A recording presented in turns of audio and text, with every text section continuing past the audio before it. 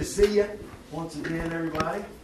Everybody get comfortable. If you need to get another coffee or another snack when we transition, help yourself. Any takers over there? There's one chair that's closest to the donuts, so that's the donut chair. So, yeah. Dibs. Yeah, that's right. That chair automatically has dibs. Right there. Yeah. Huh? Yeah, thanks a lot. Yeah. There's plenty, seriously. Lowell, I'd like to announce Okay. this coming Saturday is my birthday, and I am accepting gifts. Okay. Well, while we're on the subject, I've got one coming up too. What number is your birthday? 20th? Well, I'm older than everyone in the room. Well, I mean, your birthday is February 20th? 19th. February 19th, okay. Mine is February the 28th. Okay. So just after you're done shopping for Saul, you can go shopping for me. Well, while we're at it, tomorrow is our 37th wedding anniversary. Oh, wow. Congratulations. Thank you. Steve's a lucky guy. He's a lucky guy. He is, that's right. Yeah. And Congratulations, that's awesome. 37. Ron texted, and his daughter Kieran is in labor, giving birth to their granddaughter. Oh, wow. Oh, that's awesome. So how quick can Ron be here? No. He's on there if you Yeah, want. he's watching. Oh, is he? Yeah. All right. Hi, Ron. Welcome back. Congrats. Yeah. Good. That's awesome. Any other days, moments, milestones we need to celebrate? Men, Recognize? it's Valentine's Day tomorrow. It's what day? Tomorrow is Valentine's Day. Oh, dude. Okay? Yes. You don't know. Tomorrow is Valentine's Day. That's right. That's right. If you didn't know already, now you know. Public service And announcement. we are taking presents. Yeah. All right. A lot of good stuff. And going on. LSU's in the Super Bowl tonight. Yes.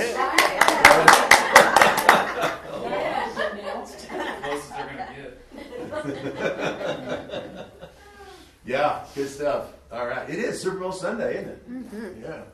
Fantastic. Okay. All right. So for today, what I have in mind, I have a few thoughts that I want to share with you is continuing our series that we've now entitled Necessary Endings. So I want to kind of recap that and got a couple of thoughts for you. And then what I'd like for us to do, as we've done in recent weeks, is to turn off the live stream, unfortunately, for you live stream folks, and have some more discussion here in the room. And the only reason for that is it just works better. There's actually a slight delay with the live stream, and we haven't figured out how to overcome that. Otherwise, we would like to try to find out a way to do the participatory part with the live stream folks included. But so far, we haven't technologically. So that's where we are today. Okay. So this series has come to be titled Necessary Endings, which is borrowed from this fantastic book written by Dr. Henry Cloud back about 10 years ago or so. Where we started, and it's a great book, and I'm going to continue to draw from it even this morning. But where we began is with this curious statement by Jesus, recorded by the gospel writer Luke, where Jesus says, that this actually what he says, I think, is a wicked generation or an evil generation. Those terms might be a little bit electric in our language. He's just saying a broken down generation is asking for a sign. And he says, the only sign that I'm going to give is the sign of Jonah, which is curious, really.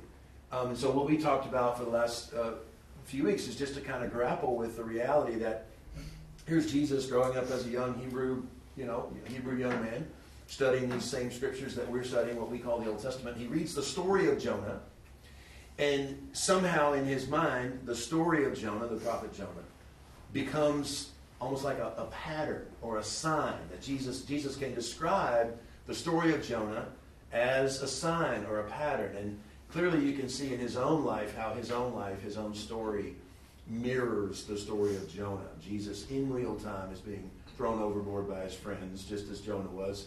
And then, of course, Jonah, 3 days in the belly of a big fish, Jesus going down into the earth, soon to be crucified. And then, of course, Jonah spit out on the correct beach after that, and which in Jesus' story for us points to Easter. So you can see that in Jesus' life. But what we've kind of done is taken the next step and asked this big giant what if, What if, when Jesus mentions the sign of Jonah, what if, when Jesus says that, he means not only his own life, in other words, this pattern is found not only in Jonah's life and in Jesus' life, but what if Jesus is saying that this is even more generalized beyond Jonah and Jesus, that this is something about life, that this is something about, this is the pattern of life. Down into helplessness, into darkness, into some kind of death, and then the apex of this pattern emerges, and then resurrection on the other side. What if this is a general pattern that Jesus sees in life as a whole? And once you ask that question, you start to see it almost everywhere in both the teaching of Jesus and certainly in the writings of the Apostle Paul, where Jesus says things like, take up your cross and follow me. What's that? Well, that implies death. A cross is a place where death occurs. So take up your cross and follow me. Even those words really have death and some kind of new birth, some kind of new life on the other side embedded within them. And that's just one example. You see it all the time. The Apostle Paul, I die daily, Paul said. He said we are buried with Christ in baptism so we could live with Christ. So it's everywhere. And so that connects with us personally in our ongoing lives and our ongoing journey, walk with God, however. We start to see that pattern, I think, in our own lives, our own experience thus far. And it also relates to us as a church collectively. We have been through some kind of, like a sign of Jonah, with that U-shaped pattern. And of course, a few weeks ago when I began to introduce these thoughts, I said the reason I'm saying this and want to have this conversation with you guys is because I feel like we're at the apex of that turn, and it's time for what's next. It's time for that resurrection. It's time for that recovery from the pit into whatever the analogy for Jonah's being spit out on the correct beach. Whatever that analogy turns out to be for us, it feels like that turn is happening in the room. So we're kind of having multiple conversations at once, admittedly, because these are principles that apply, for all of us personally, with personal relationships, with family, perhaps with work relationships, etc., in our own individual story. But also, these thoughts apply to us collectively as a church. So we're trying to have both of those conversations. And this is where the work of Dr. Cloud has become really valuable, because what we find in the scriptures, using that vocabulary mix, that kind of language, we also find in this great work by Dr. Cloud, who is, by training and profession, he's a psychologist. Necessary Endings is, the subtitle says the employees, relationships, and businesses that we're all going to have to give up in order to move forward. So he tries to be that broad. But I just want to tell you, it's a business book, really. The core of his work, where he relates these thoughts throughout the book, if you read it, is in the business world. But he does a great job throughout the book making application to personal life, etc. But the point is, he's not particularly using spiritual language.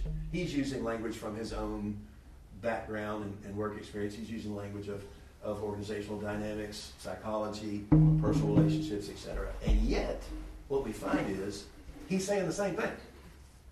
That in order for us to move forward, endings are actually required in our lives. So this has been very beneficial. I just want to say personally, it's been beneficial for me over the last several months since I took this book back off the shelf and started to go through it and meditate on it once again, and even more given the circumstance that we're in. It's been very meaningful to me, and I hope that it's meaningful to you on a personal level, and I know that it's going to turn out to be meaningful for us, collectively as a church. So, endings. A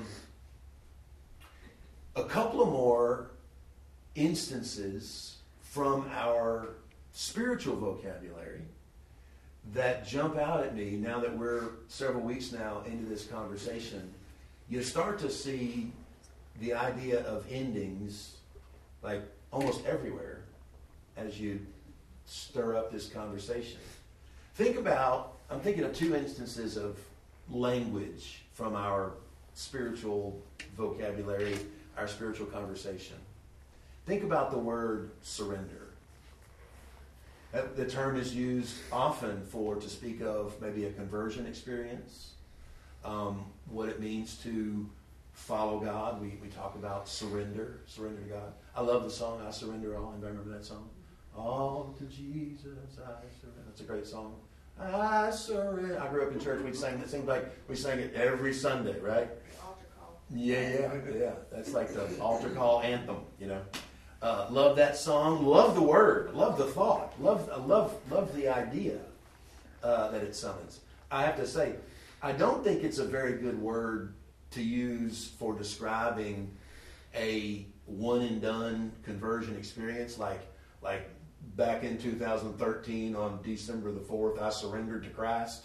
You know, I think that's probably not very helpful language because I don't know anybody for whom surrender is a one and done deal. I think it's an ongoing proposition for everybody. So I think when the word is being used to describe a condition of living, you know, or an ongoing endeavor, an ongoing pursuit, meaning like the proposition of living a surrendered life, I think it's really, really helpful language to get to something about the core of this whole proposition of following Christ.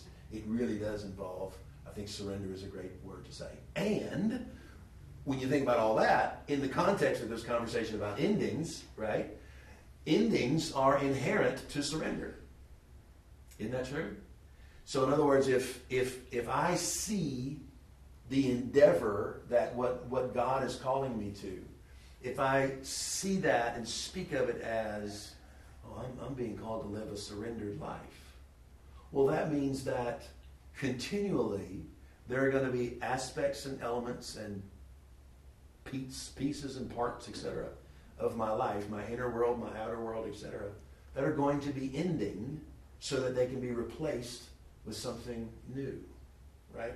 So even this idea of surrender implies endings again and again and again. Think about another one, a favorite term, certainly within our evangelical ranks, the phrase born again, right? Jimmy Carter made waves back in the 70s, I guess, whenever he said he was a born-again Christian. Everybody went, right? So that's like our word, being born again. Depending on the English translation of the Bible that you read, some English translations have it translated as born from above. Jesus said, you must be born from above, or born again, depending on how it's translated. Well, in either way, my point to get us for our conversation today, either way, born again, born from above, the implication once again is endings. That what Jesus is saying is that if you're gonna enter the kingdom, you've got to take it from the top. All of life has to be rethought from the very beginning to end. Everything about your cultural lenses, everything about your value system, your hopes and dreams, your goals, your motivations. Man, you gotta completely start over. You gotta hit reset if you're going to do this kingdom thing that I'm preaching about. You know, so again, there's endings, all kinds of endings embedded within that. My purpose is only this, to say, for us as, you know, Jesus followers, the idea of an ending is nothing to reject, resist, hide from. It is part and parcel of, life as a whole, and certainly part and parcel of what it means to follow Jesus. So, to the extent, all that to say, now I'm coming back to us collectively, to the extent that what we've experienced together as a church is an ending, and it's an ending to a large extent, let's just say. when you really put all that together, an ending is really a precursor to a new beginning. And there you have the sign of Jonah. So this is the conversation that we've been in for a few weeks, a conversation that we're going to be in for a few more weeks. I love the image of the rose bush that we talked about a couple weeks ago. And it's actually drawn from Dr. Cloud, where he talks about a rose bush, and a gardener understands that if a rose bush is going to thrive, there's going to have to be some pruning. There's going to have to be some buds and branches that are going to have to be snipped away in order for the healthiest branches to thrive, in order for the rose bush as a whole to thrive. And in the context of that conversation a few weeks ago, as we were discussing, a couple of people mentioned the idea that the rose bush metaphor has some additional value that we didn't really talk about at first, and that is the idea that a rose bush has roots. And even with all the trimming of the gardener, it is the roots of the rose bush that remain consistent and that continue to do their work of supplying the necessary nutrients, up through the stalk and out to the branches.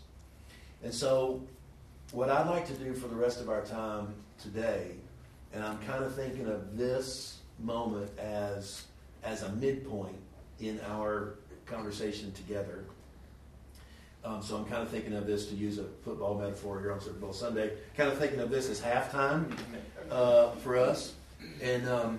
And just thinking again about that apex deal, and here we are at the midpoint on that apex turn. So what I'd like for us to do for the rest of our time together is have a conversation about our shared roots. What are those roots? What are the aspects of our past that we're grateful for, that can and will continue to feed us going forward? I'd like to have that conversation with you this morning. I have some thoughts and some ideas, and I'm hoping to hear from you on that as well. Okay, can we do that for the rest of our time? All right, so let's pray, and then we'll turn off the live stream and we'll have that conversation. Is that cool? All right, so Father, we love you. Thank you for